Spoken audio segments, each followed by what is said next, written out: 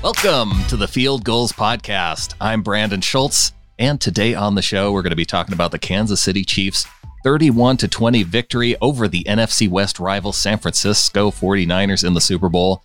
The Seahawks are still the only team in the NFC West with a Super Bowl title since Seattle joined the NFC West in 2002. Also, two new members of the Hall of Fame spent time in Seattle. Steve Hutchinson, part of the 2005 Super Bowl season, and Edgerrin James, who carried the ball 46 times for the Jim Mora Seahawks. We'll be getting to all that, but joining me to talk about it is Dana O'Gorman, editor and senior NFL writer for Our Turf Football. She's also in the Kansas City area. And Dana, I just got to know, how much of a party was it around Kansas City last night? Well, I think I finally heard the fireworks stop probably about 2 to 3 hours after the Super Bowl was over. Now, I will tell you that this town, I don't know what it is, but they light off fireworks for everything. But last night, it was chaos. It was a lot of fun. This whole week in Kansas City has been unlike anything I've ever seen, even more than when the Royals won the World Series a few years back.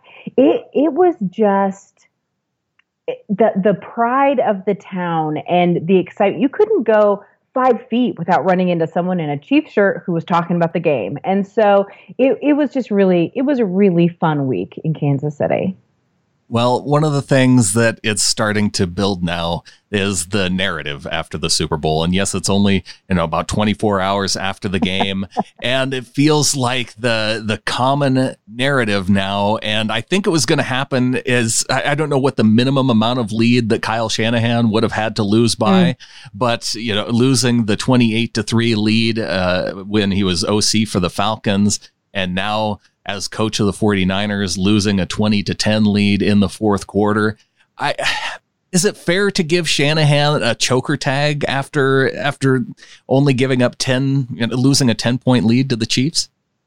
My answer is no, and I know that might not be popular with Seahawks fans. Like, we're ready to write him off, right? But no, I think what this was, the 28-3 lead loss in Atlanta, that was despicable. That was something that should have never happened. That was a complete meltdown of an entire team. You can't even really lay that completely at the feet of Shanahan. But a 10-digit lead against Patrick Mahomes and this Kansas City Chiefs offense, I don't think that even fits in the same category, to be quite honest with you. I think that what happened, and I just wrote an article, it'll be released here in just a little bit. I think what happened is they started to feel it. They started to feel the win a little too early.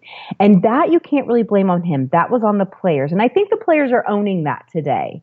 But I do think that there was obviously the questionable, why didn't he call a timeout? Even John Lynch is up there, trying to do the timeout sign. And, and there were maybe a couple calls, but it was more had to do with blown coverage on the defensive side. That 3rd and 15 should have never happened that the Kansas City converted.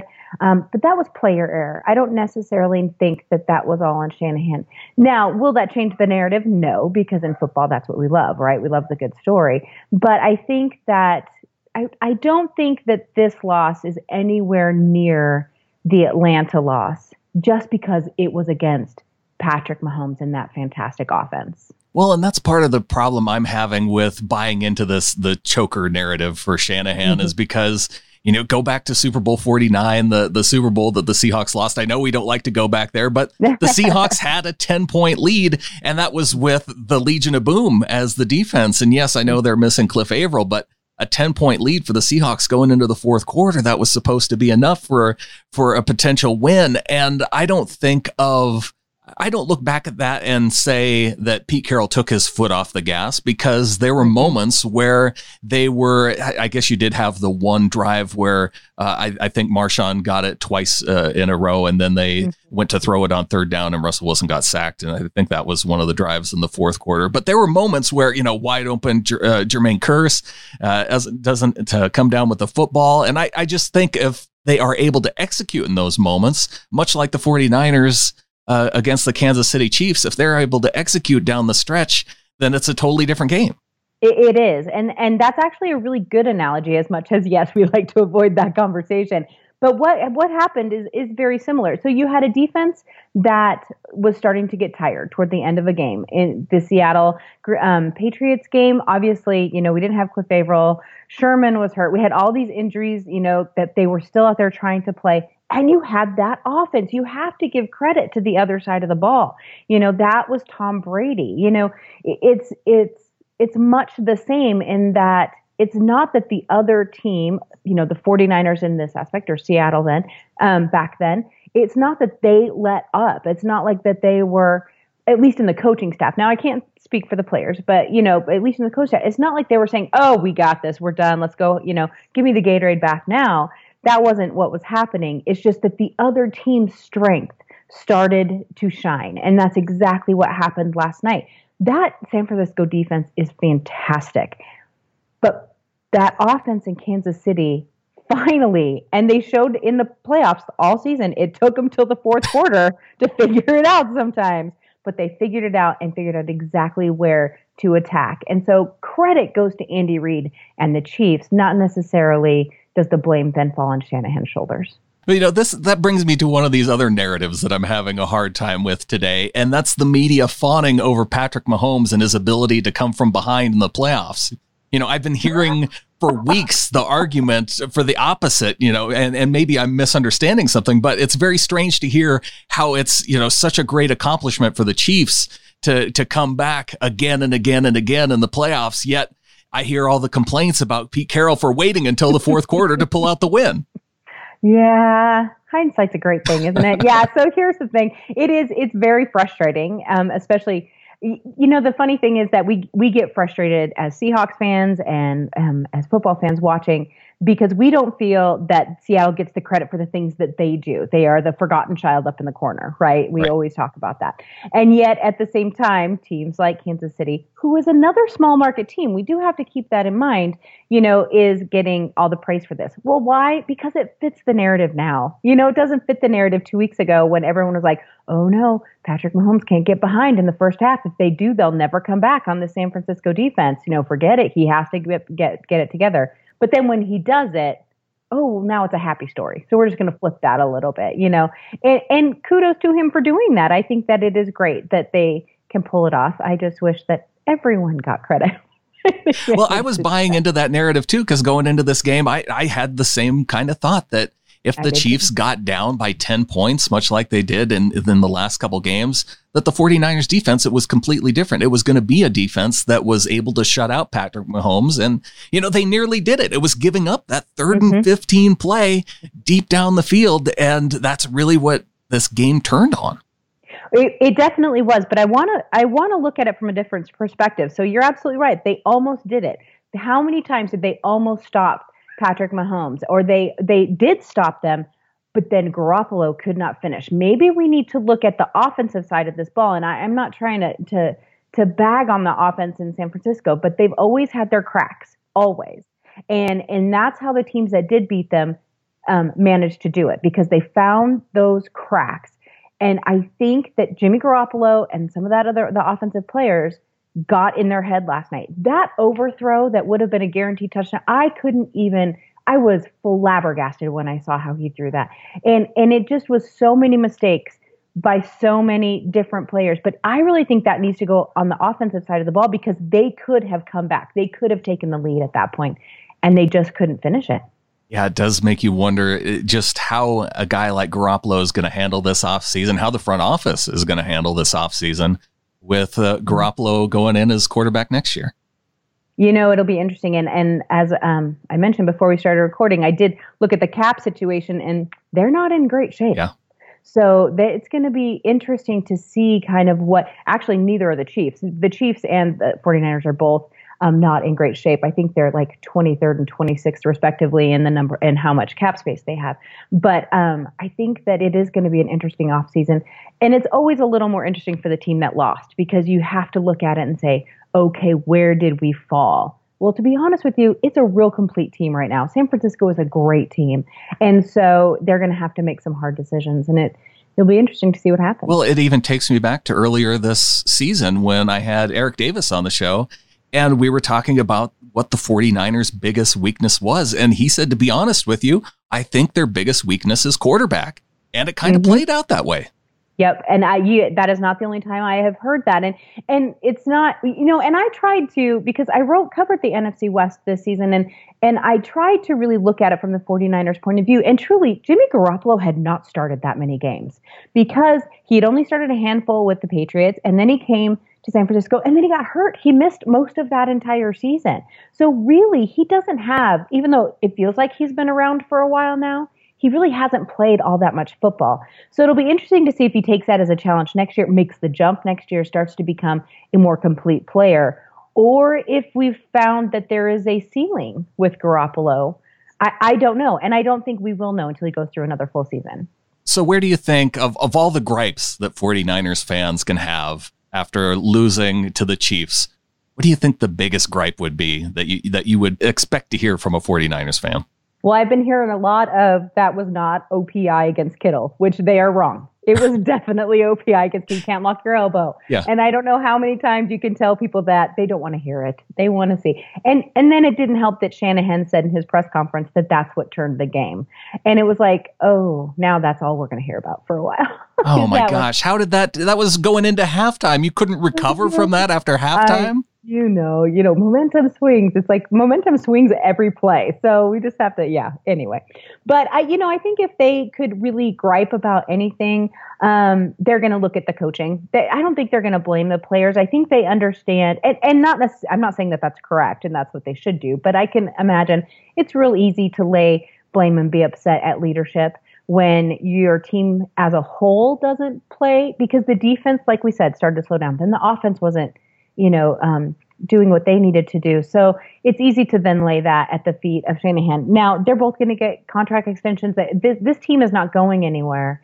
But I think the fans are smart enough to understand how difficult it is to get to the Super Bowl, and how, if you take the Patriots out of the equation, really how many teams can say they've gone back to back or they've had the same success one year to the next. So I think fans are smart enough. And so they're going to have to look at what piece didn't work. What do we need to improve on? What don't we? But then eventually they'll just complain about coaching like every other fan does. Well, if history has anything to tell us, I think they'll probably be complaining about that Kittle call for the rest of their history, because I still complain about the Darrell Jackson push off in the end zone from the 2005 Super Bowl. Oh, that 2005 Super Bowl had a lot of things to complain about. And I think a lot of us carry the chip on our shoulder for sure. But I think you're right. Officiating, coaching, those things are the easy things to lay the blame at. And then we'll just have to wait and see what they do in the offseason to see where they plan to go from there. Well, and there's a lot to talk about in the offseason. And one of the things that I think a lot of us like to do with the offseason is look at the winner and decide what they have done and what other teams in the NFL should take away from it, what our own team should take away from it. And I want to talk about that with you, Dana, coming up after the break.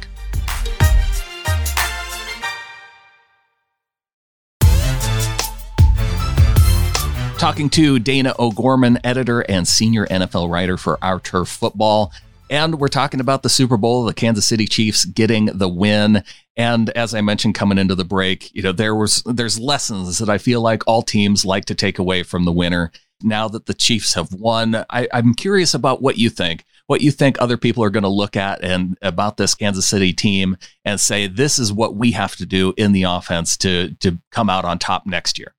Well, I think what people are going to say and what is true are two very different things, to be quite honest with you. So I think they're going to look at this Kansas City offense and they're going to say, throw the ball, throw the ball, throw the ball. That the run game, is not as important. Have a decent defense. You don't have a fantastic defense, but everything surrounding, throwing the ball is the most important. And I disagree with that, obviously. I do believe that a strong run game is really important.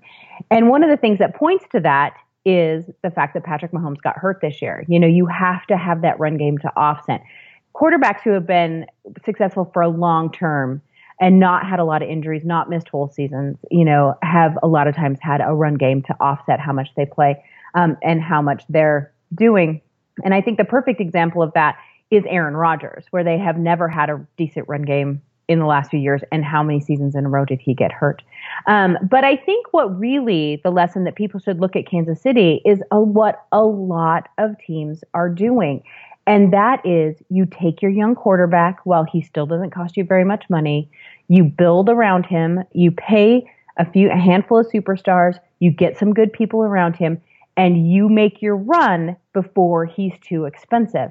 And that's exactly what Kansas City has done. That's what Seattle did. That's what a lot of teams have done, because the minute you have to start paying that quarterback, it puts you into a cap situation. Now, Kansas City is already there, and they haven't even paid Mahomes yet. And they have to pay Chris Jones. They have to pay Chris Jones. They have to figure out what they're going to do with Travis Kelce. Now, that is the big rumor here in town in Kansas City, is there's a feeling, there's some murmurs are going around that Travis Kelce might not be here in the next year or two because he's expensive. He has an $8 million cap hit next year, and with them needing some space, that he might fetch the biggest trade offers, which would be true. Travis Kelce would be huge, but he's also one of the most important people on the team. But do you need a Kelce and a Tyreek Hill? Do you have to look at the defense a little more? There's going to be a lot of give and take. So I love it when I hear fans and players, all the players are going to play for Kansas City for the rest of their lives. We hear that all over and over and over again. And then we hear fans, oh, this team is young. We're going to make run after run after run. We're going to become the new dynasty. And that just isn't truly feasible anymore with the way this is structured. Now, the other thing that's coming up is the new CBA. That's going to change a lot of things. But I think for right now, the biggest takeaway is that when your team has a quarterback or whoever their superstar player is on the cheapest contract possible, that's when you build and that's when you make your run, because it gets real hard to do after that. Oh my gosh, Dana, there's so many different directions I want to take this in after this last comment. Let's start with Travis Kelce, because that is a really curious argument, that the idea that they could be giving up a piece like Kelce to try and meet, salary cap demands. And yeah, with Mahomes and Chris Jones, it seems like, there has to be some kind of give. There has to. Because Frank Clark costs them quite a bit of money now too. They invested a lot in him, and Tyrann so Mathieu. They're gonna, they're gonna run out of money, and they already are starting to. And so you have to make some hard choices. And when you make those hard choices, and this is the argument being made here, is that you look at all of your pieces. Can you get a rookie tight end that can do maybe half of what Kelce does? Kelce hasn't been as productive this year as he was last year, and yet he costs a lot. But who will give you the biggest trade value? Well, Tyreek Hill has a little bit of a PR problem, and we all know that, and I'm still really surprised he's on the team here in Kansas City. But I don't know that you would fetch that with those PR problems as much as you would for Travis Kelce, who's loud and boisterous and very Gronkowski-like, and that people can really get behind. And so he would be the easiest piece to move. And that's not necessarily my opinion. I don't think he's going anywhere, but that seems to be what people are talking about here. Well, and the reason why I wanted to go this direction was because the Seahawks, notorious for trading away first-round picks. They trade away a first-round pick to get Jimmy Graham from the New Orleans Saints. And I could see the Seahawks, if they could find a piece like that to add to the offense and give up a late first-round pick, to just the idea that Kelce might be out and available, it's very intriguing to me. Right. He's nowhere near the end of his contract yet, but he is now in the meat of his contract. And so that seems to be a conversation being had. Now, there'll be 1,000 people that are going to get on your Twitter and say that I'm completely wrong and I'm an idiot. But I'm just telling you that's what's going on here in Kansas City. That's what the grumblings are just due to kind of who he is. Do I think it's a good idea? No. If you can manage to work around it, but you can't pay everybody. So where do you start to nip and tuck from? Hey, when Jimmy Graham was traded from the Saints to the Seahawks, if we would have been having that discussion after the Super Bowl that the Seahawks could potentially get Jimmy Graham, they would have thought we were idiots. Exactly. So yeah, lay off me, Twitter people. Exactly. One other interesting thing that I've heard coming out of the Super Bowl is listening to Pro Football Talk and Chris Sims. And he pointed out something that was interesting to me, and that there might be a trend forming with Pete Carroll defenses in the Super Bowl. We talked about this aspect of choking and going back to Super Bowl 49 with the Seahawks up 10 points. They lose the game with the Pete Carroll defense. Super Bowl 51, it was that Falcons up by 16 in the fourth quarter. They end up losing. The Falcons with Dan Quinn playing the Pete Carroll style defense.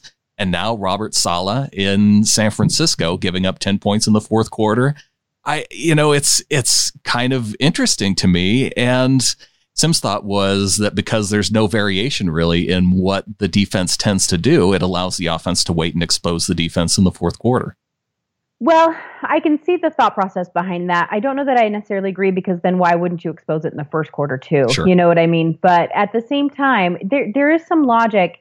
I think what happens is it not necessarily, especially we go back to Super Bowl 49 with the Seahawks. I really think that had a lot more to do with injury than it did, and the talent of Tom Brady than necessarily the style of defense they were playing, because it was working so well. Mm-hmm. But you're right. We are seeing, Seahawks or Pete Carroll type defenses grow. And now there's even the rumor that Chris Richard might end up in San Francisco as a coach. And so, they seem to, defensive coordinators seem to gravitate toward that style. But I can't really say that I would agree that that is the problem with the end of these games. I think it has more to do with depth. I think it has more to do with being tired and, the defense, the entire game resting on the shoulders of the defense. And that's what has happened. That's what happened yesterday with the problems that Garoppolo was having. But do I think we'll see a change? I do. I think a lot of teams might, switch it up just a little bit more, maybe not have quite, the same formula that they've had, just because these offenses are getting so high powered. At least when you play certain teams, you're going to have to switch it up when you play certain teams. Yeah, it was just one of those things that was interesting to me, because I hadn't heard anybody kind of put that together of those losing those leads in the fourth quarter, and whether it's coincidence or whether it is some kind of potential trend. It's something to watch and see that it may lead to the idea of maybe it is better to come back rather than try and, carry a 10-point lead into the fourth quarter. And I know as Seahawks fans, it's so hard getting used to coming back all the time, but I do like winning. It's exhausting, as we all know.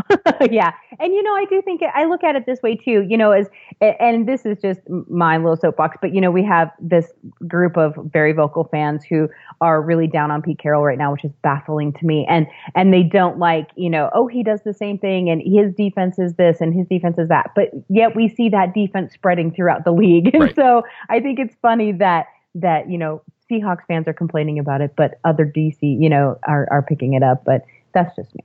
I think it's weird. But I do think you're right. I think that there has to be a change. There has to be, definitely in Seattle, and maybe with some of these other teams. I think Atlanta, they struggled so much this year. There definitely has to be a big shakeup there. But at least when you play certain quarterbacks, let's say Lamar, let's say, Patrick, those type of quarterbacks, the younger, faster ones, maybe that's the better way to do it than the, traditional sit in the pocket quarterbacks. They're going to have to mix it up a little bit. And that's going to be hard for some teams to do.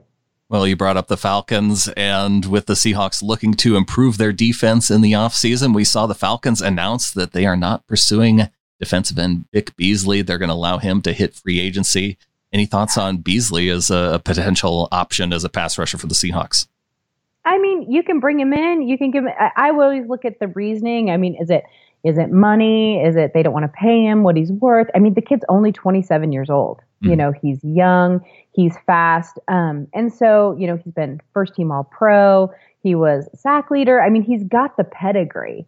But what I think that we've discovered is, watching the Seahawks for so many years, is you have to be able to fit within the system, and you have to be able to buy into what they're selling. I mean, that's just the way this team is run. And so it never hurts to kick the tires on anyone. And I fully believe, in the theory that Pete Carroll and John Snyder have had of, why not bring him in? Let's see what's the worst that can happen. It's a boring visit. We send him home. You know what I mean? But again, the Seahawks have a lot of cap space to play with.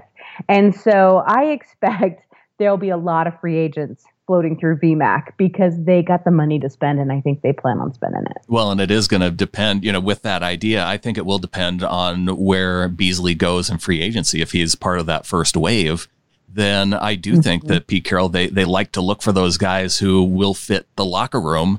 First wave guys, that's the tough part about it, is you don't know You don't have all that much information time. except for, if he did, you look back to Pete Carroll recruiting visits or draft visits, I guess, with the guys a few years ago, and kind of get a sense from it from there. But not, going after a guy who has no attachment to the team, it does make it difficult. Right. I think that the Seahawks might have one leg up, though, coming from the Falcons. I think there'll be a phone call picked up and said, so, Dan Quinn, what are we doing here? What's happening? What's shaking?